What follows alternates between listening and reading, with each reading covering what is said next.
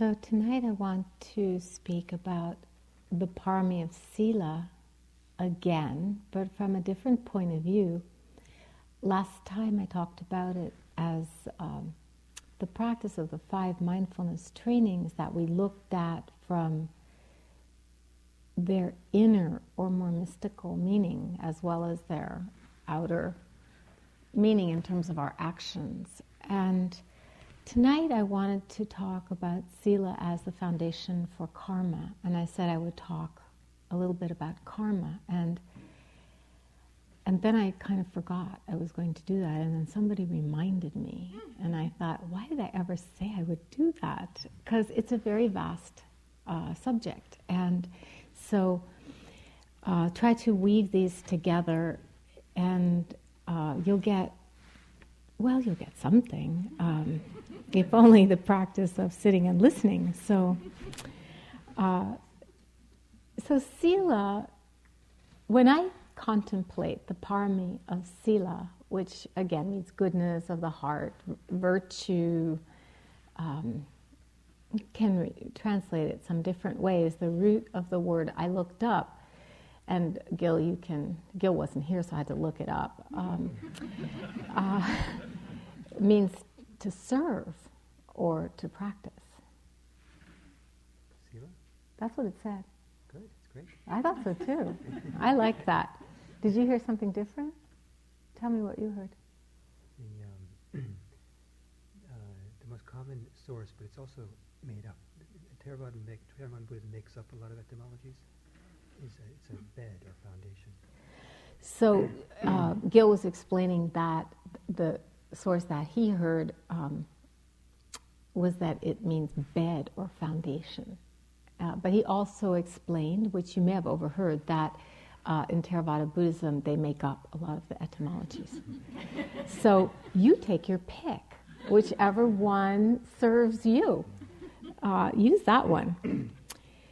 But this is an exchange between the Buddha and Ananda about the rewards of virtue. And it's always good to start with, what we're going to get out of doing it, because virtue itself, or goodness, it sounds like it might not necessarily be so much fun, but I will talk about that. So Ananda said to the Buddha, "What, O Venerable One, is the reward and blessing of Sila?" And the Buddha said, "Freedom from remorse, Ananda." And so Ananda went on, okay, that sounds okay, but what is the blessing really of freedom from remorse? I think he felt there had to be more to it than that. And then the Buddha said, joy, Ananda. And then Ananda goes on. He just wants to hear more of joy. What about, what's the reward and blessing of joy? Rapture, Ananda. And of rapture, and here rapture we have to understand as something pleasurable, relating to the word rapt, like rapt attention, that sense of just being so absorbed. Tranquility, Ananda. And of tranquility, happiness, Ananda. And of happiness, concentration, Ananda. And of concentration, vision and knowledge according to reality. And of the vision and knowledge according to reality, turning away and detachment, Ananda. And of turning away and detachment, the vision and knowledge with regard to deliverance, to liberation.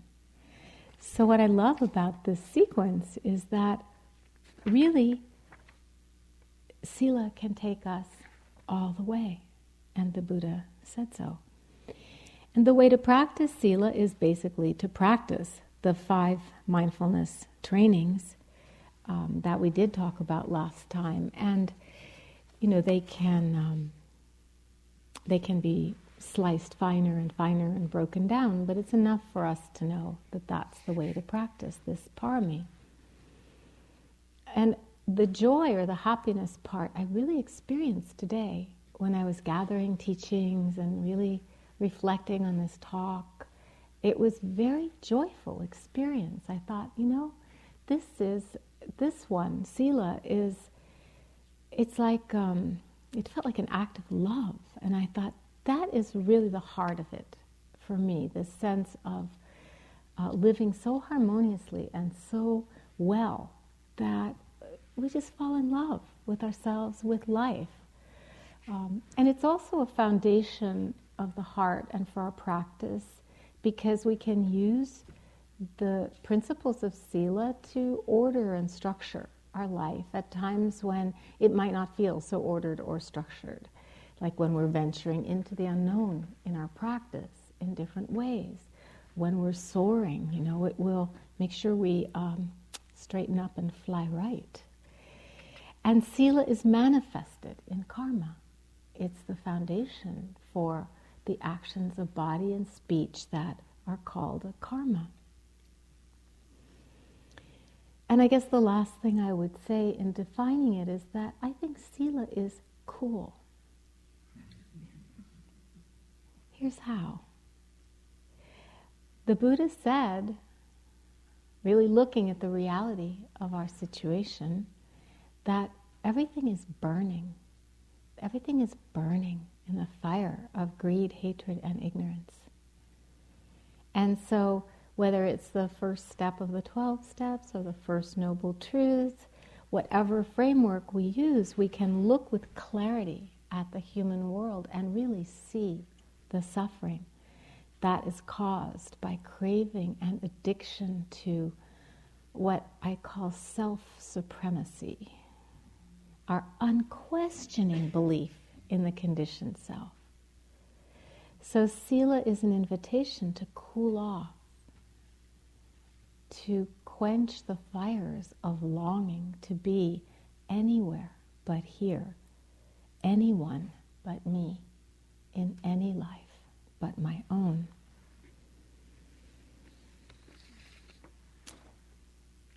And here's a story. It's a story from outside of retreat, but we can really see it as a metaphor for things that are happening in our own inner life. A small unit of American soldiers was walking along a street in Najaf when hundreds of Iraqis poured out of the buildings on either side. Fists waving, throats taut, they pressed in on the Americans, who glanced at one another in terror. The Iraqis were shrieking, frantic with rage. "This is it," I thought, the reporter who's writing.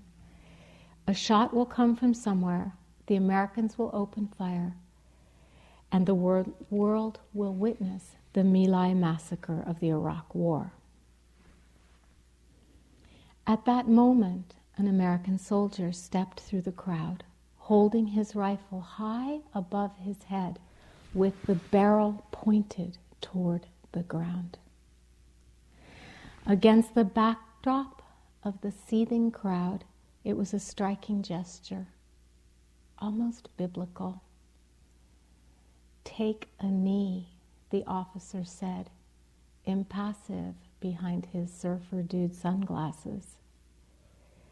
The soldiers looked at him as if he was crazy. Then one after another, swaying in their bulky armor and gear, they knelt before the boiling crowd and pointed their guns at the ground. The Iraqis fell silent, and their anger subsided. The officer ordered his men to withdraw. This was a story from the New Yorker in January 2005. The officer in charge was Lieutenant Colonel Chris Hughes. The New Yorker reporter tracked him down months later at his home in Iowa and asked him, "Who taught you how to tame a crowd like that?" He said it just seemed like an obvious solution to make a gesture of respect.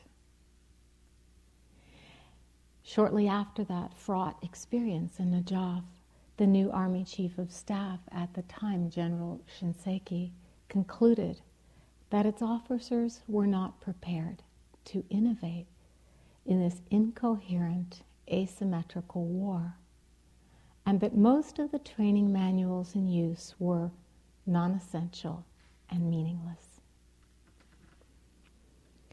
So how did he do that, Chris Hughes? He had some kind of internal default setting that inclined his heart toward respect, so that even in that terrifying situation, that's what came up for him. And without thinking, he couldn't explain how he did it. No one taught him how. But because he had that default setting of respect in his heart, it came to him, and he served the situation with his gesture of respect. I think Sila is our training manual. Maybe someday it can be a training manual for the armed forces. But certainly for us, it's our training manual. And at this point in the retreat, you've calmed down a lot. At the same time, often as practice deepens and even as concentration and settledness grows, it's amazing what can suddenly feel safe to emerge because we're more at peace, because there's more stillness and calm. Sometimes boiling crowds of kileshas of our inner demons can appear and frighten us, even now.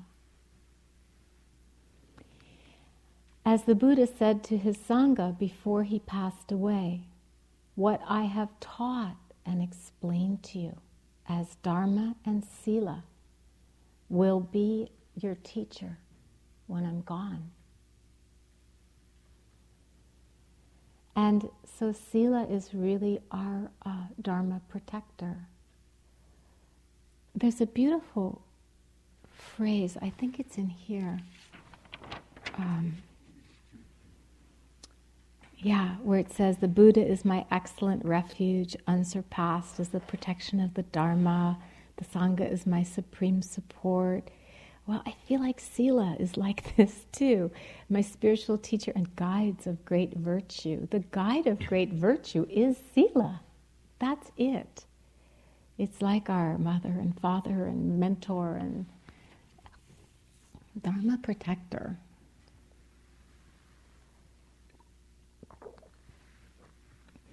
And here's how it works. Here's one way that it works. It's based on mindful awareness through our capacity for empathic connection to ourselves, and of course, that helps us be aware of and understand others. This is a quote from Nisargadatta. By shifting the focus of attention, I become the very thing I look at and experience the kind of consciousness it has. I become the interior witness of the thing, and this capacity to shift the focal point of consciousness I call love. So he's talking about, in the Tibetan tradition, they call it exchanging self for other. He's talking about beginning to inhabit the subjectivity of another. And he's saying he just does it by shifting the focus of attention so that he's not separating from experience, he's including the object of mind in his own subjective experience. He calls it love. I also call it Sangha. Sangha is our companions in Sila. From Goethe, the world is so empty if one thinks only of mountains and rivers and cities. But to know someone here and there who thinks and feels with us and who, though distant, is close to us in spirit. This makes the earth for us an inhabited garden.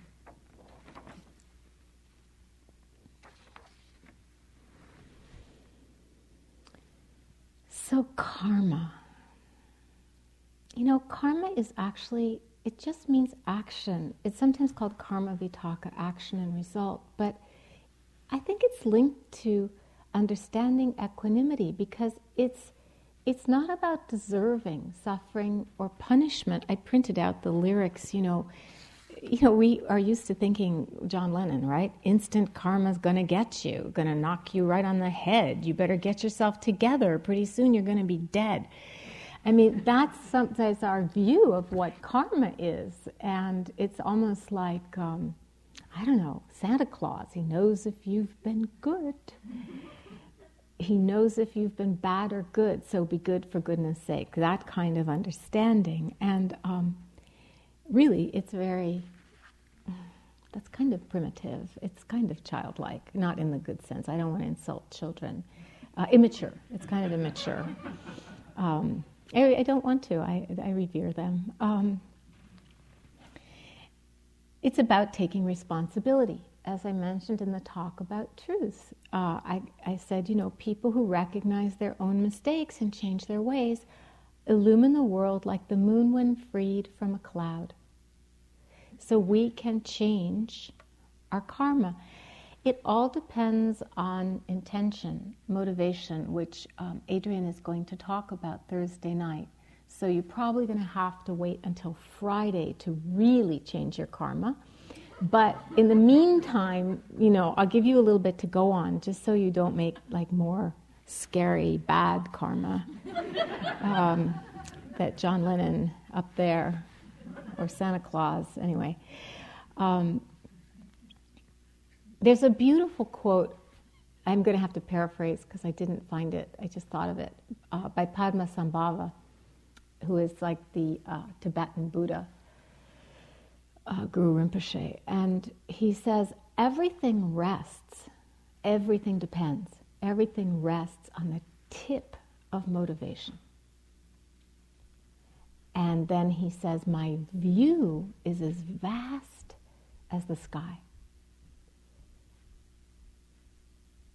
But my attention to karma, to action, is as fine as barley flour. It's like that subtle. So that's something we can really be inspired by, holding the both sides, the vast view of the impersonal workings of cause and effect, which are really like a law of gravity. They're just something that it's very can be in some ways very obvious to us, in some ways very mysterious, like Steve was pointing to the other morning, and I'll talk about that too. But we can get really sensitive to whether we're acting in healthy or unhealthy ways, following the inner precepts or not, especially in retreat. I remember I was doing a metta retreat, intensive metta for 6 weeks, and just day and night, metta, metta, metta, metta, metta, in all the directions and categories of beings and on and on. And I got so sensitive that the minute I would judge myself, like the minute I would have some thought getting down on myself, my whole body would just contract as if I had smacked myself. And I thought, wow, that's pretty interesting to observe. As we get sensitive, we get more and more of that visceral gut feeling for what we're involved in, and whether it's loving or unloving, wise or unwise. And we know our actions come back to us in the way that we treat people and how they treat us back. So, from the Dhammapada, the thought manifests as the word manifests as the deed develops into habit, and habit hardens into character. It's harder to change when it's our character. So watch the thought and its ways with care, and let it spring from love, born out of concern for all beings. Another way of saying it, to that which the mind or heart attends to that does the heart incline. It becomes that habit of mind, that default setting, and may it be based on respect. Now there are ways that we just can't actually see the results of our actions, that it is kind of mysterious. And the Buddha said we really can't see and understand exactly how karma works. And as you were bringing up the other morning, Steve, you said, sometimes it seems like healthy, wise actions bring happiness into our life, but that the actions that have brought suffering into our life have brought the greatest learning too, and maybe even ultimately joy in that. But I still don't think that contradicts the fact that there seems to be some built-in moral dimension to the universe. And for me, that's what inspires me about the teachings on Sila, that gives me trust in the Dharma, that we really do live in a world where nonviolence and non-harming matter, where causes and conditions do follow some impersonal, lawful pattern. But the Buddha said, don't think about this too much. I mean, he said, this was actually one of the 4 imponderables, which if you think about them too much, he says, you will go mad and experience vexation.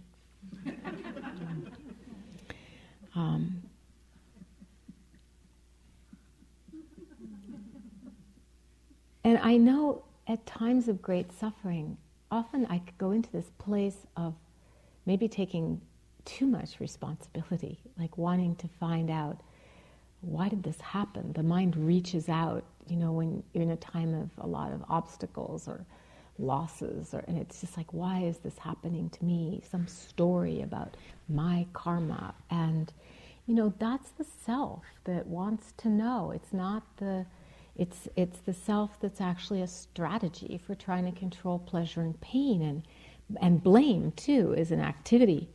It's an activity of the self, extremely, extremely unhelpful. And it's actually, in a way, the self maybe doesn't want to admit how many aspects or elements of the world we don't control that do affect the causes and conditions of our life.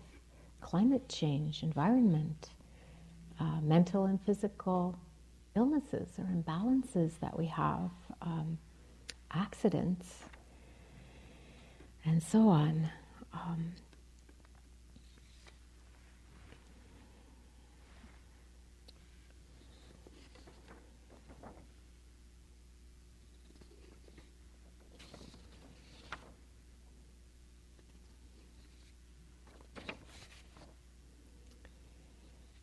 just trying to see how much of this I can actually share with you and what's most important to me to share with you.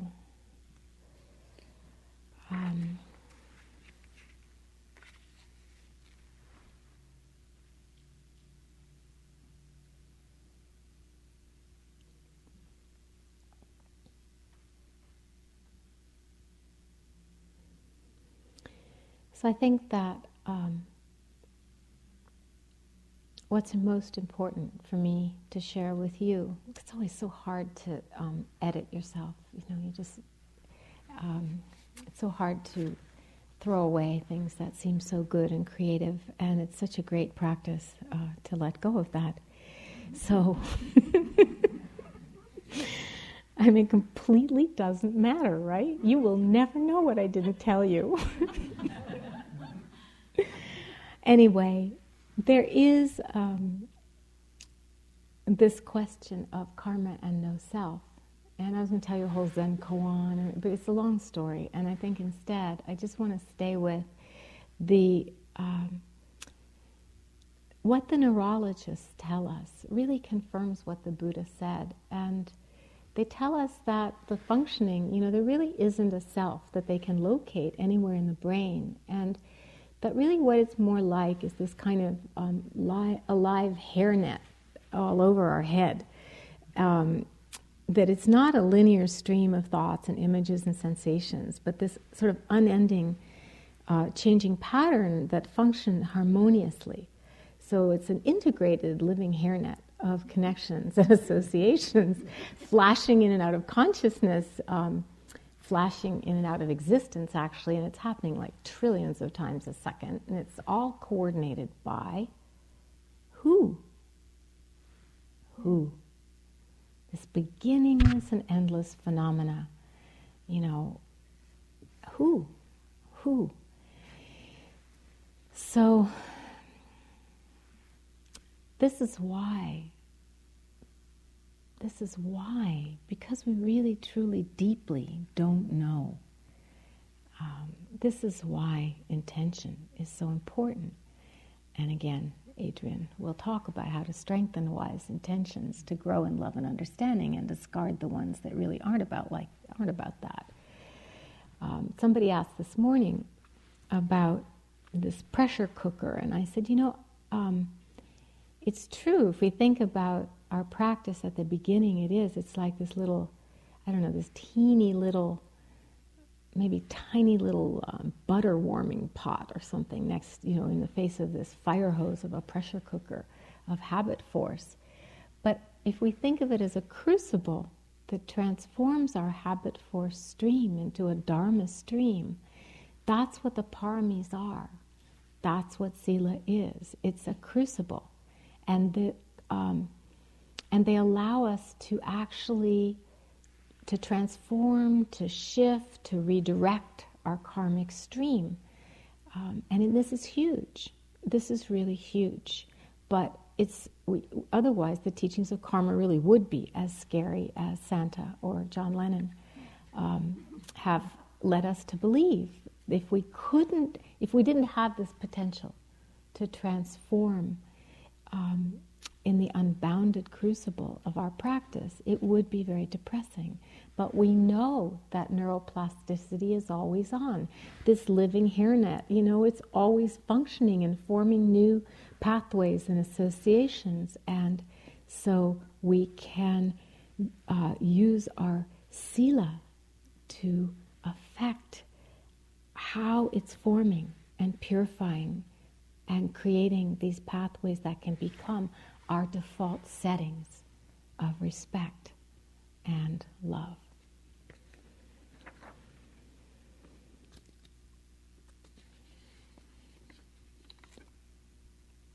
The Buddha said that there is an end to karma. And he said this about the end of karma. He said the end of karma is karma that is neither dark nor bright, with neither bright nor dark results. And this is the karma that leads to the end of karma. And that karma is wise view, wise intention, wise speech, wise action. You know where he's headed. Wise livelihood, wise effort, wise mindfulness, and wise concentration. The Noble Eightfold Path leading to the cessation of karma. This is from Wendell Berry. It's called The Real Work. It may be that when we no longer know what to do, we have come to our real work. And that when we no longer know which way to go, we've come to our real journey. The mind that is not baffled is not employed. The impeded stream is the one that sings. And I love that phrase, the impeded stream is the one that sings. That is, the water that has to tumble over obstacles, rocks and logs, and it has to leap down steepness, like us. This is the stream that sings. It's not the one that flows just really quiet and smoothly through the flatlands. And maybe your life is flat and smooth, but most of us face rocks and fallen branches and steepness.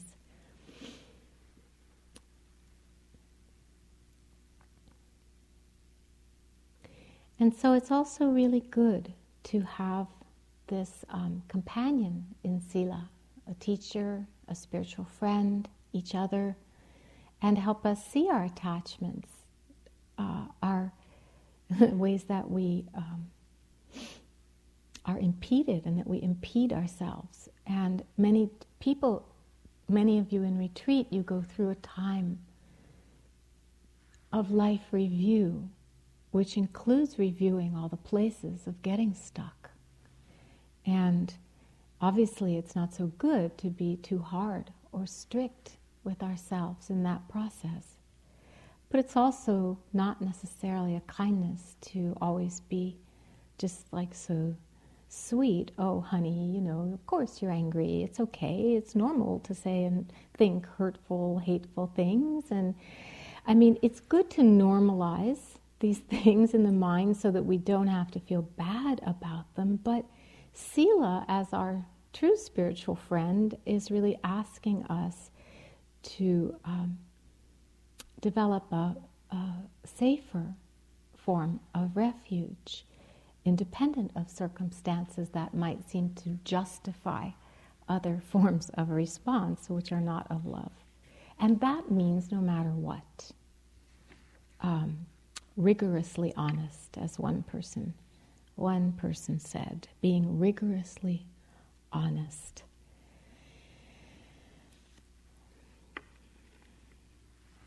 And sometimes I think that a lot of the fairy tales are about this, how to find the truth of who we are and the conditions that we each really need to thrive and to grow spiritually. I was thinking of the story of the Little Mermaid. But it's not just women who forsake their own power out of love, which that love usually turns out to be attachment and deep fear of loss. And we can understand this. Who wants to lose the life that sustains us, and often many others as well?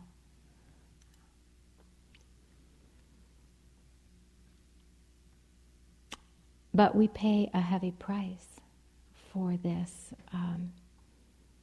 kind of sacrifice. Out of fear, it's the fear that Susan named so bravely in the hall this morning. Out of fear of emotional pain, whether it's fear or anger or guilt or sadness, we stuff it, don't we? And we forget that it's just a feeling. And that even if we feel like we're going to die, it's not going to kill us. All that our mindful awareness asks is that we be honest about having it and learn how to tell the truth about it. In my family growing up, my mom had suffered a lot of losses, and my dad felt very protective of her. And so there was this mythology that mom was fragile and we had to protect her from our pain. Like a little kitten, be gentle, don't be too rough on her. And we lived in a loving family, but we were way more lonely than we needed to be. There was just way more loneliness. And we wouldn't have had to be so lonely, so all alone with our difficult emotions if we could have shared them together. But nobody even knew how to begin. So then that fear grows, that the strong feelings, they're bad, they can destroy you, they can overwhelm you. And so too often we curve ourselves around the person that we feel we have to be with. It may be ourselves and our own wrath that we fear. To stay connected, to move in sync, we contort ourselves into all different fantastic shapes until one day we wake up and we look in the mirror and what do we see? A pretzel. Those really hard, thick, those big, salty, that kind. We've metamorphosed into a pretzel. Or, even worse, remember the tape dispenser and how we laughed like we've all fallen in love with tape dispensers, but we can turn into one too.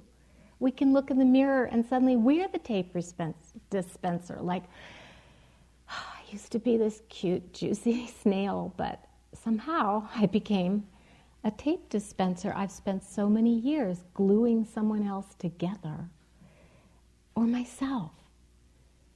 And it could be that heavy kind. It won't move, when it sits on the desk and you can just pull the tape off and it just sits there solid as a rock on the desk. It's just like so convenient. We get in the habit of just pulling off that sticky tape and we know the dispenser will not move. So whether, just however our karma,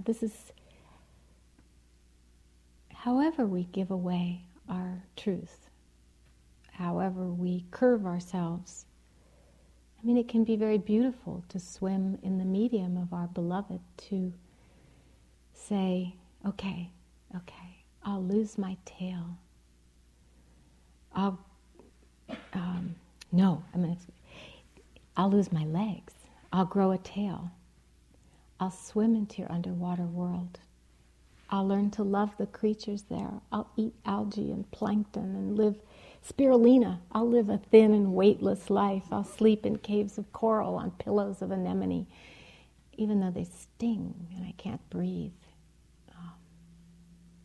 Maybe he says that, and maybe she says, okay, I'll shed my strong iridescent tail to come on land and grow legs and learn to dance with you, even though it hurts every step I take. And in that story of the Little Mermaid, remember too, she only gets, she wants a soul really, and she only gets one if the prince loves her and marries her. Otherwise, at dawn, because that's the only way his soul, part of his soul, will flow into her. Otherwise, at dawn, he's going to marry somebody else, and she will disintegrate and turn into sea foam. So we do these contortions and sacrifices to avoid loss of our own love. And I think that's why we love these fairy tales, at least I do, because they're telling our story and they're pointing the way to true Sila, which doesn't ask us to become some other kind of creature, but to please just trust the one you are. In my first Zen retreat with my teacher Kobun Chino Roshi, we had a meeting and he asked me a question. I hadn't met him before, but he really put his finger on something. He said, when the last teacher has died, who will be your teacher?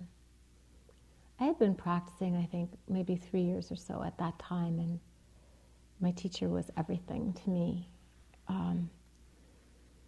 When the last teacher has died, who will be your teacher? And I had practiced, so I had a really great answer, which I offered to him. I said, everything. Everything will be my teacher. That's a good answer, don't you think? I thought it was a good answer. He said, no. You yourself, you will be your teacher. So I think as long as we take the teacher to be outside of ourselves, eventually we're going to suffer when they leave or die or fail us or disappoint us, as they inevitably will. And that's why the Buddha didn't leave an appointed successor. The real teacher, he said, is Sila. And Sila is always present in the pure and compassionate heart that simply is cause and effect. In the wise detachment and clarity of calm abiding that allows the mind to rest in stillness. From the Sutta Nipata, the wise hold on to nothing as theirs and reject nothing as not theirs.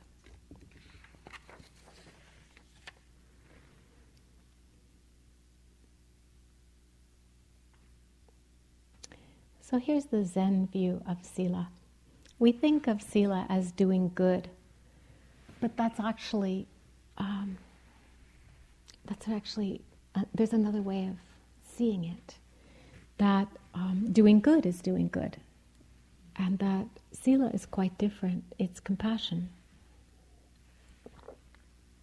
And compassion functions very freely with no separation between the doer and the thing that the doer is doing. It just happens. It's like, we don't have to offer offerings and gifts and prayers to the god of hair. Our hair just grows. It just happens.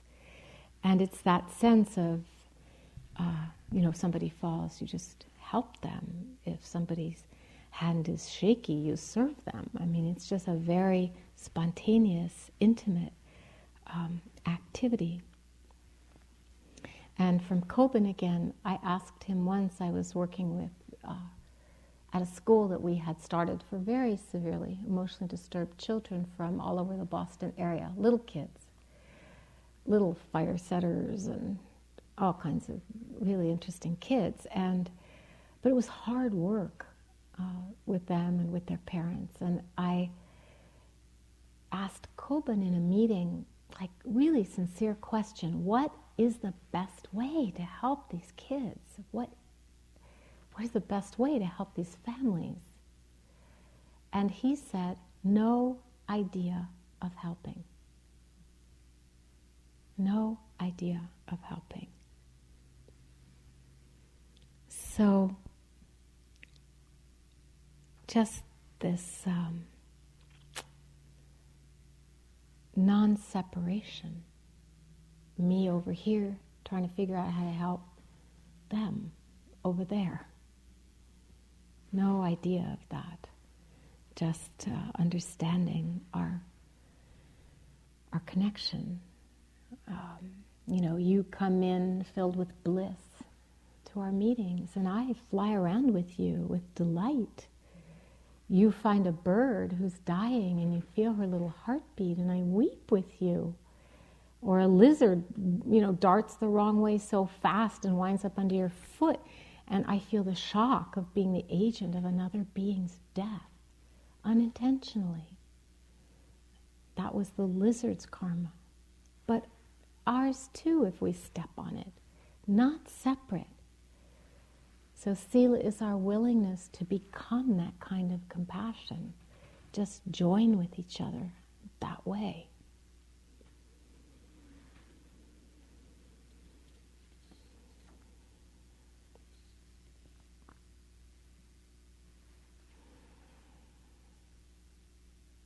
One of the things that I love to do is to lead retreats for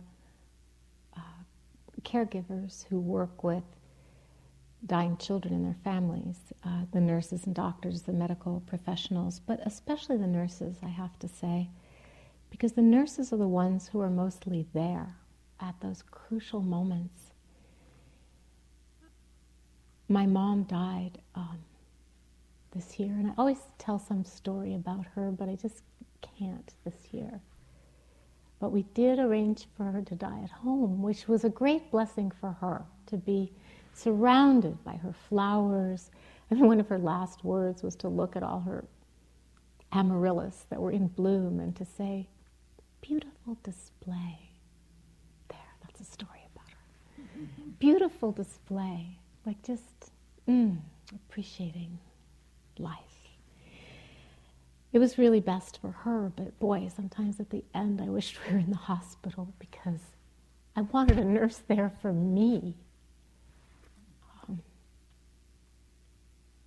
My friend Catherine is a nurse, and we lead the retreats together.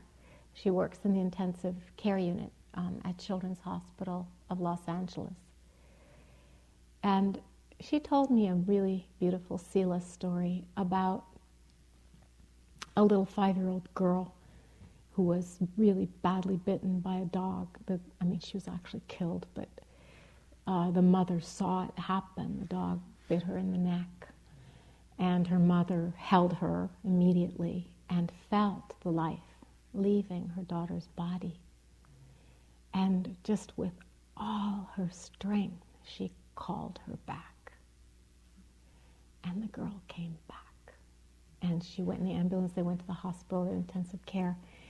And I think when her mother saw, all hooked up to surgeries, she saw the suffering, and she was not going to get better.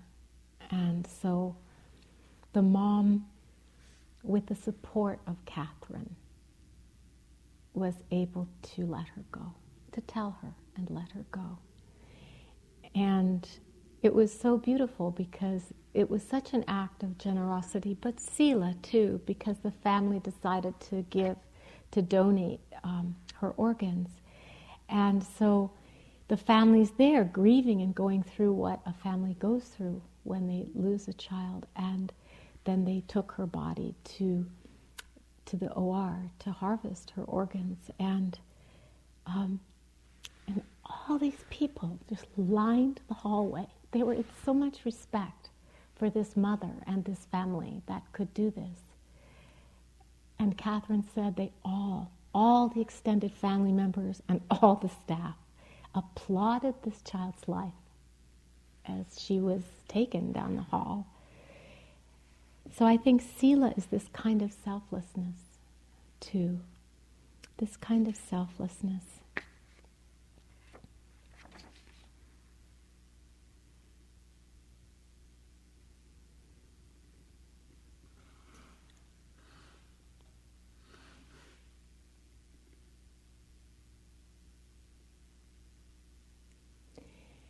And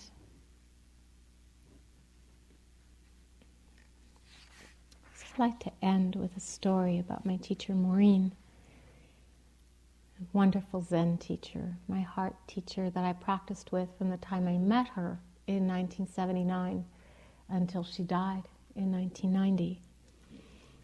And this is the same kind of story because when Maureen was dying and we had seen her that night and gone home, and then her family was with her a lot of the night, but her children, they were adult children, but they were grieving and they were just draped all over the bed sobbing, and it was a nurse who came in and who said to them, "You really need to let her go." And they listened to the nurse, and they did it. They told her it was okay to go. They stayed with her a lot of the night, and then I woke up suddenly at 4 a.m, and I got up to sit, and at 4:15 I just felt, it was the weirdest thing, I just felt all the energy just leave my body. And I thought, oh. And I called the nurse's station. Now this is not good Sila, but I lied. I said I was her daughter. But I felt like her daughter. So, anyway, they wouldn't have spoken to me otherwise. And it was 4:15, and I said, "I'm Maureen's daughter." And they said, "Maureen has just expired." So I woke up Ami Diller, who was staying at my house with her little daughter, Shauna Maureen, and we tucked sleeping baby Shauna, she was sound asleep, into bed next to George, my then husband, who was also sound asleep, and we left. And we went to the hospital. It was snowing, and we went to the hospital to sit with our teacher in the falling snow. These big, huge snowflakes of tenderness, just falling softly from the infinite sky, just falling all around us, melting on the linoleum floor. And we sang to her. We sang this song called Atadipa. It was a chant that we did in the Zendo. And we sang, I'll just sing to you a little bit, this song. It goes like this. Atadipa viharata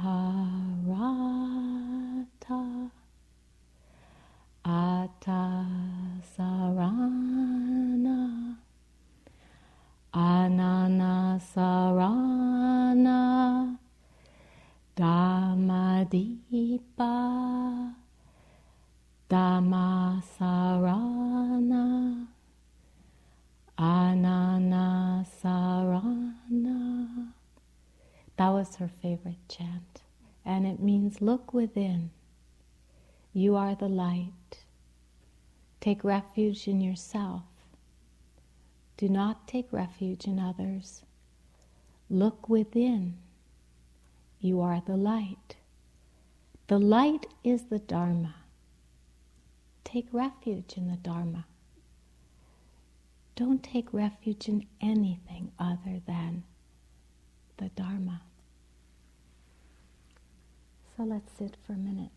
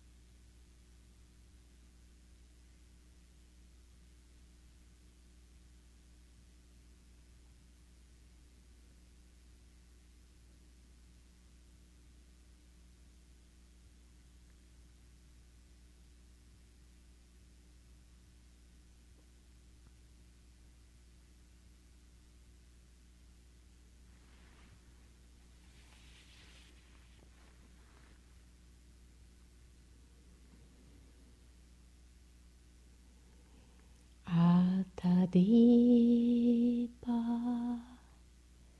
viharata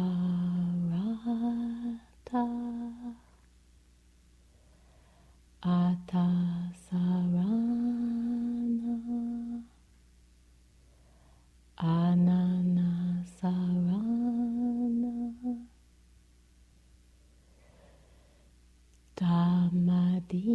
Dhammadipa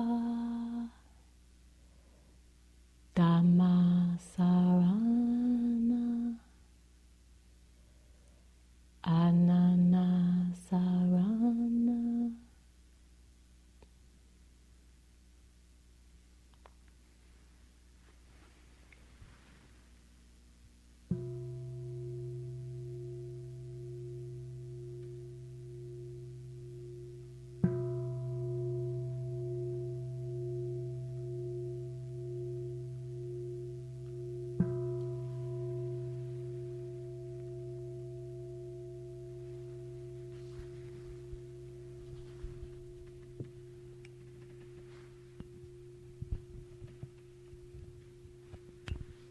Thank you. I'll put this on the board. Maybe we can chant it together tonight.